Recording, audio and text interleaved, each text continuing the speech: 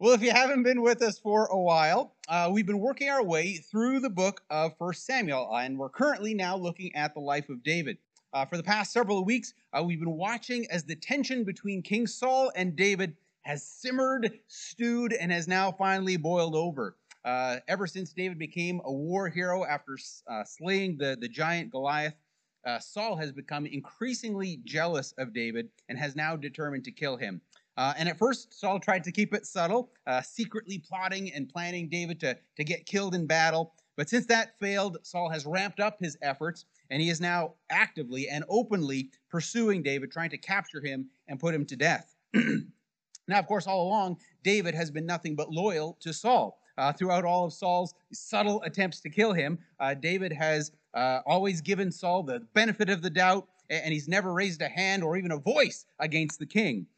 But now it's come to the point where David has no choice but to flee from Saul. And so last week we saw David and Jonathan say their tearful goodbyes to each other, and David heads off to begin his new life as a fugitive. And so that's where we're going to pick things up today in 1 Samuel chapter 21. But first, let's pause here and pray. Dear God, we thank you so much for this new day that you've given us. Thanks for each one that is able to join us here. We pray that as we look at your word this morning, that you would speak to us, encourage us through your word, convict us of sin and those areas of life that we need to change, and encourage us, knowing that you are always with us and you give us those many chances to turn. Just pray that you would encourage us as we look at your word this morning. In Jesus' name we pray. Amen. So at the end of chapter 20, David and Jonathan part ways. Jonathan returns to town, it says, and David, well, I'm not sure he even knew where he was going to go. He couldn't return home to his wife, Michal. Saul had already accused his daughter of trying to save David. And so I'm sure Saul would have men watching the house still. But David couldn't return to his father's family back in Bethlehem. I'm sure Saul would have guys checking there right away as well. So where would David go? Well, let's look at 1 Samuel chapter 21 and verse 1. It'll tell us that David went to the town of Nob to see Ahimelech the priest. So as David tries to figure out where he should go to escape the grasp of Saul, his first stop is in this town of Nob. And Nob was just outside of Jerusalem, and it was known as the city of priests. And that was because it was the current home of the tabernacle. As a mobile tent, the tabernacle actually moved from different towns throughout the history of Israel. But at this point in history, it was located here in the town of Nob. And since the tabernacle was there, that's also where the priest Ahimelech lived, and that's who David wanted to see. So let's read on and see how that conversation goes. Ahimelech trembled when he saw him. "Why are you alone?" he asked. "Why is no one with you?" David had obviously been here on many occasions before, no doubt, visiting the tabernacle for sacrifices, making offerings to the Lord, likely right alongside the king or Jonathan, or at least some of David's other men. Someone like David, who is such a high official in King Saul's kingdom, he would naturally be accompanied by several servants or at very least other officials.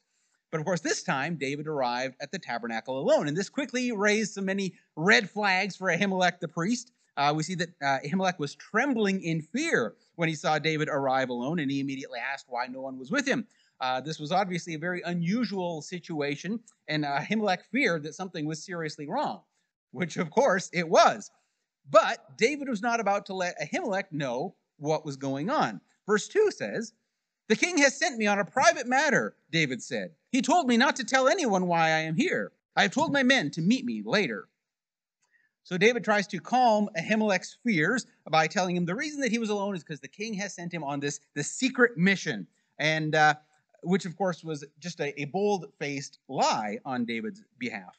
And we don't know exactly why David felt it so necessary to tell this lie. Some commentators feel that David was trying to protect Ahimelech so that nobody could accuse him of conspiring against the king. I mean, there's no telling what the king might do if he finds out that Ahimelech was helping David escape. We saw that Saul had already tried to spear his own son Jonathan, who Saul accused of sparing David, and so certainly Ahimelech would receive no less. And so perhaps David just thought, well, ignorance is bliss for Ahimelech, and so he lies to him about why he's traveling alone. And of course, in this point, the Bible doesn't comment here on the rightness or the wrongness of David's lie. That's not really the point of the story.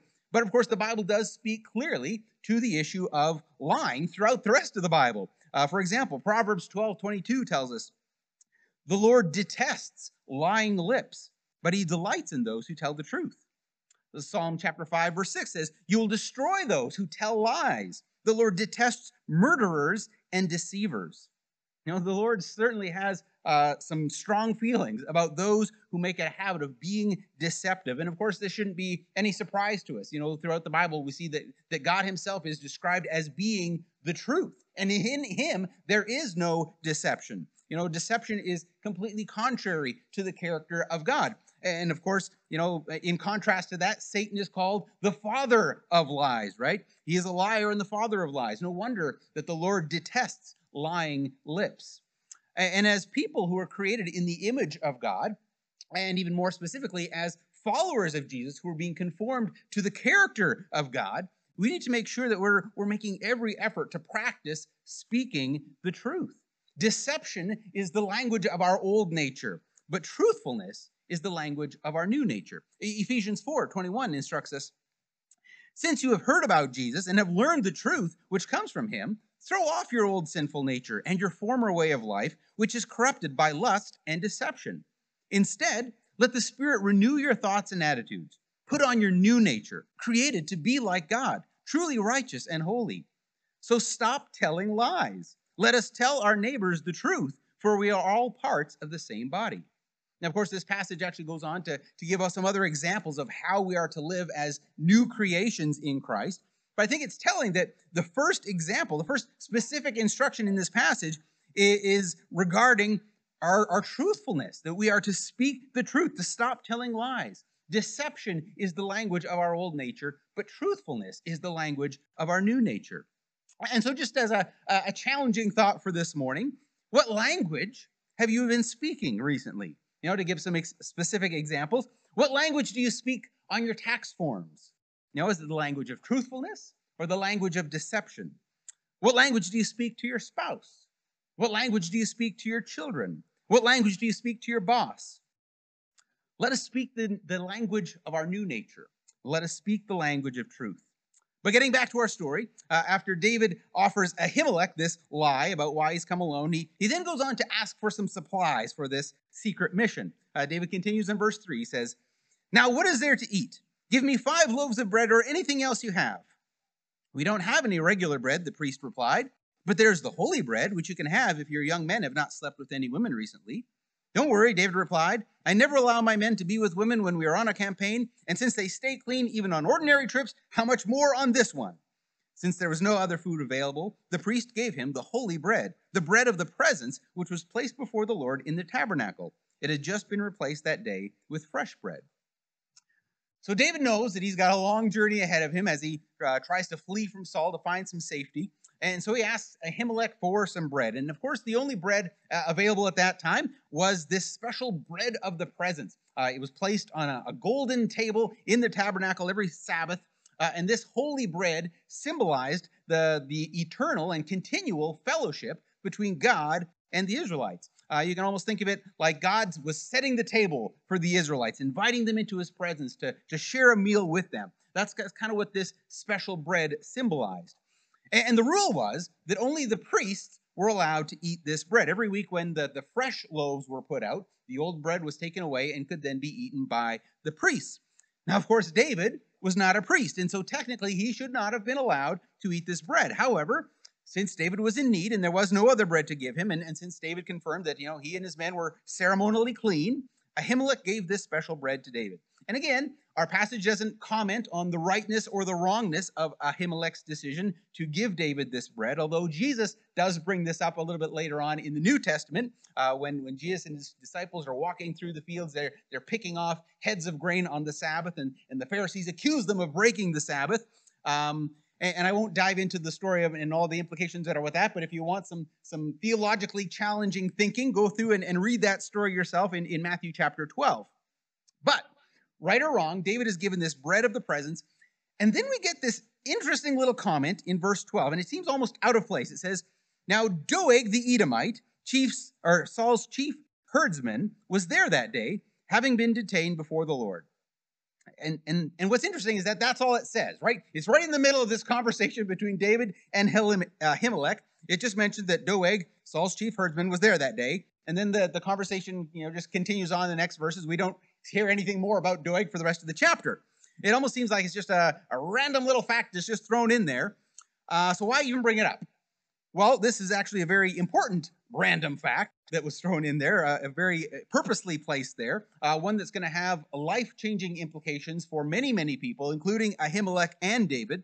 However, we're not going to see the impacts of that in this chapter today. That'll happen in the next chapter, chapter 22. So for now, just kind of make a mental note of that Doeg, the chief herdsman, was there at the tabernacle witnessing this exchange between David and Ahimelech. And so with that thought noted, the conversation continues in verse 8. David asked Ahimelech, "Do you have a spear or sword?" The king's business was so urgent that I didn't even have time to grab a weapon. "I only have the sword of Goliath, the Philistine, whom you killed in the valley of Elah," the priest replied. "It is wrapped in a cloth behind the ephod. Take it if you want it, for there's nothing else here." "There's nothing like it," David replied. "Give it to me." David continued his untrue story about being on this secret mission and asked for a weapon of some kind, since he was so urgent that he didn't have time to grab a weapon on the way out the door. And as it happened, Goliath's sword happened to be at the tabernacle. You'll remember back when we went through the story of David and Goliath, that story kind of ended with David taking Goliath's head to Jerusalem, right? That was kind of a weird little thing to talk about, and it would be very difficult to do because at that time, the city of Jerusalem wasn't even an Israelite city. It was still occupied. It was actually many years later that David would conquer the city of Jerusalem and take it from the Jebusites. So it seems very odd that David would take Goliath's head to Jerusalem. Well, with this little bit of information here, it seems most likely that when David went to Jerusalem, he actually went to Nob, to the tabernacle, which was very near to Jerusalem, and that's where he took Goliath's head and probably his sword and maybe some of his other belongings, and instead of keeping them as trophies for himself, he gave them to the Lord to honor God. So now, as David is in need of a weapon, Ahimelech invites him to take back Goliath's sword, which David happily does. And it's kind of at this point in the story that you might be starting to realize that David almost seems to be acting a little bit out of character, right? As we remember, the bold, faith-filled David that killed the Goliath way back then, and we compare that to the David we see now, something seems amiss, right? We're used to seeing David as, noble and brave, being filled with faith and trust in God, doing what's right even when it's hard. But that just doesn't seem to be the David that we're seeing now. I mean, now David's on the run from Saul. He's lying to God's priests. He's taking the holy bread from the tabernacle that he's not supposed to eat. He's putting his trust in the weapons of his dead and defeated enemy. What's going on with David? Is his faith in God wavering a little bit? Has he determined, like Saul once did, that he's got to take matters into his own hands? Has he forgotten to trust in the Lord?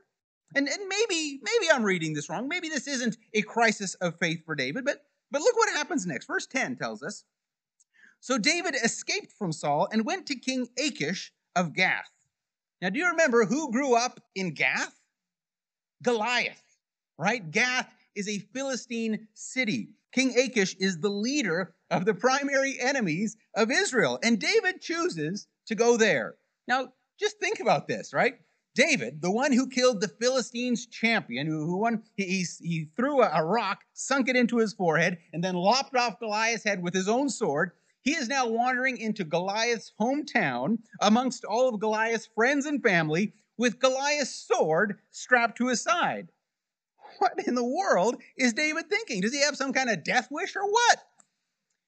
Well, in David's defense, quite often, traitors and defectors were welcomed by the enemy. It's quite likely that the Philistines probably got wind that Saul was trying to kill David, and it wouldn't be crazy to imagine that David might be willing to flip sides. From that point of view, David would be an incredible asset to the Philistines. I mean, the Philistines knew quite well what an amazing warrior David was, and if he was willing to fight on their side for once, that would be amazing, right?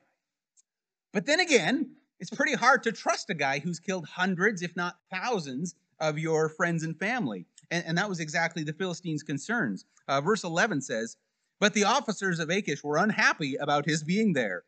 Isn't this David, the king of the land, they asked? Isn't he the one the people honor with dances singing, Saul has killed his thousands and David his 10,000s? It must have been a very popular song back then. David heard these comments and was very afraid of what King Achish of Gath might do to him. And here again, this almost seems uncharacteristic of David. This is actually the only time in all of David's life that we're told that he was very afraid. The only time, right? When he faces Goliath, we don't see anything about that. When he's running from Saul, doesn't hear anything about him being afraid. But now that as he's hiding out in this Philistine city of Gath, he's afraid of what King Achish might do to him. And again, I don't want to read more into the story than what's actually there, but I just wonder if David is afraid now because he has, for this moment, forgotten the faithfulness of God. Remember, God has told David that he will one day be king of Israel. That can't happen if King Achish kills David, right? So the only reason that David would have to be afraid is if either he had forgotten or had begun to doubt the word of the Lord. And honestly, to take a look at David's situation, I don't know if we can blame the guy. I mean, David has lost everything, right? He's lost his wife. He's lost his family. He's lost his position in the kingdom. He's lost his best friend. I mean, he's lost everything. Everything that is familiar to him, everything that he loves is gone. And so you can kind of understand how David might conclude that, maybe God had forgotten him or had abandoned him. But of course, God had not forgotten David, nor had he abandoned him. God had not made a mistake when he told David that he was going to be king. What God had said would come true, even though the circumstances to get there certainly didn't look like anything that David had imagined. I'm sure when David, tried to envision his journey to the throne of Israel, it did not involve being hunted by the king of Israel, by Saul himself, or hiding out among Goliath's relatives. But yet, that's exactly the path that God used to get David to where he needed to be. And I think that's a great reminder for us. Sometimes we go through all kinds of difficulties and challenging situations. We experience hurt and loss and disappointment. And it's very easy in those moments for us to think that God has forgotten about us or that his promises have failed us. But in reality, that is so far from the truth. God never will abandon us, and his word will never fail to come true. Never. Certainly, God will allow us to go through difficult and unexpected paths, but he's always with us no matter what, and he will use those paths to get us to where we need to be. Like Romans 8:28 says, and we know that God causes everything to work together for the good of those who love God and are called according to his purpose for them. We can clearly see that in the life of David. God allowed David to go through just a whole lot of terrible and difficult things, but God used all of those things to get David to where he needed to be. And of course, that's easy for us to see, 2,000 years after the fact. Hindsight is always 20/20. But imagine if we tried to quote that verse to David as he's hiding out in Gath. He might have a hard time seeing God's goodness and his faithfulness in that moment. But in the same way, we probably can't see God's goodness and his faithfulness in our moments of difficulty either. But that's exactly why we have these stories in the Bible to show us and remind us that God is always faithful. He's always present, and he's always working out his good in our story for our good and for his purposes. Now, as for David, in this moment, he doesn't have the benefit, of reading his own story to see the faithfulness of God. All he knows is that he is in deep trouble in the Philistine city of Gath. And so what does he do? Well, it says in verse 13, so David pretended to be insane, scratching on doors and drooling down his beard. Finally, King Achish said to his men, must you bring me a madman? We already have enough of them around here. Why should I let someone like this be my guest? So David left Gath and escaped to the cave of Adullam. So David figures that if the king thinks he's crazy, then he probably isn't much of a threat, right? And besides, David's lost everything else, right? Why hang on to his dignity? He might as well lose that too. And so David does the only thing he can think of, and in the lowest moment of his life, probably, he goes around just scratching on doors, drooling down his beard, acting like a madman, and eventually the plan works. And King Achish says, we got enough crazies around here. Get rid of that guy. He sends David away, and then David escapes from the Philistines, and he goes to this cave of Adullam. And I do believe that this is probably one of the lowest points of David's life. But yet even though it was such a low point for him, unbeknownst to him, this was exactly where God needed him to be. It was actually at this cave that he escaped to, where he would begin to gather up his team of mighty men, these guys that would do incredible feats with David throughout the rest of his life. Of course, David doesn't know that. That's getting ahead of our story. For now, David is alone. He's probably very discouraged and incredibly confused. I mean, why was God allowing this to happen? How is he supposed to move forward from this? Well, it seems that in David's darkest days, he cried out to the Lord, and the Lord gave him strength. David actually wrote a psalm regarding this time, Psalm 34, and he writes about how he cries out to God in desperation and how the Lord heard him and how God protected him and encouraged him. I'll actually read the first few verses of that psalm, and you can kind of envision David writing this, probably in past tense, looking back at this time. But it says in verse 1 of Psalm 34, I will praise the Lord at all times. I will constantly speak his praises. I will boast only in the Lord. Let all who are helpless take heart. Come, let us tell of the Lord's greatness. Let us exalt his name together. I prayed to the Lord, and he answered me. He freed me from all my fears. Those who look to him for help will be radiant with joy. No shadow of shame will darken their faces. In my desperation, I prayed, and the Lord listened. He saved me from all my troubles. For the angel of the Lord is a guard. He surrounds and defends all who fear him. Taste and see that the Lord is good. Oh, the joys of those who take refuge in him. Fear the Lord, you his godly people, for those who fear him will have all that they need. Even strong young lions sometimes go hungry, but those who trust in the Lord will lack no good thing. You know, it's hard to imagine these are the words of a man who was hiding out in a cave, having lost his friends, his family, his position, and even his dignity. But yet here he was, praising the Lord and proclaiming his goodness. As David cried out to the Lord in his darkest hour, God heard him and answered him, and he filled him with joy and gave him fresh hope. And God does that for us too. You know, maybe you feel like you're in one of your darkest hours. Maybe you feel like you're alone in the cave of Adullam, or like you're in the city of Gath, surrounded by your enemies. Or maybe you've experienced the loss of friends or family or even your dignity. You know, I don't know what your situation might be this morning, but I would encourage you, along with David, to taste and see that the Lord is good. Oh, the joys of those who take refuge in him. I don't know how he's going to do it, but God has assured us that this difficult path that you're on is going to get you to where you need to be. He makes all things work together for good for those who love him. So cry out to him. Well, like David, pray to him in desperation, and the Lord will hear and answer your prayers. He will be your refuge in a time of trouble. No matter what your situation, you can trust in the promises of God. God, we thank you so much that we can stand on the promises of God. We thank you that you are truth, and whatever you say is truth. It will come true. There's not even a possible way for it not to. So, God, I pray that as we go through our week, whether it's a good week or a hard week or whatever kind of a week it is, I pray that we would remember that we can stand on the promises of God. We may not have strength to do it in our own, but you have strength, plenty of it. And you can be our refuge and strength in our time of trouble. Pray that we would cling to you. We cry out to you in our desperation so that you may answer and encourage and fill us with hope. We thank you that no matter what path we're on, whatever hard places you take us to, we thank you that you're going to use that to bring about your good purposes in our life. We don't know what those are. Most of the time we can't even imagine. But when we look back, we'll see it so clearly. Your hand guiding us along the way, being a refuge for us as we go through the difficult times, but bringing us to the place where we need to be to accomplish your good purposes. So God, thank you for your goodness and your kindness to us. Thank you that you are truth. We thank you for your promises that we find in your word. May we cling to those this week. In Jesus' name we pray. Amen.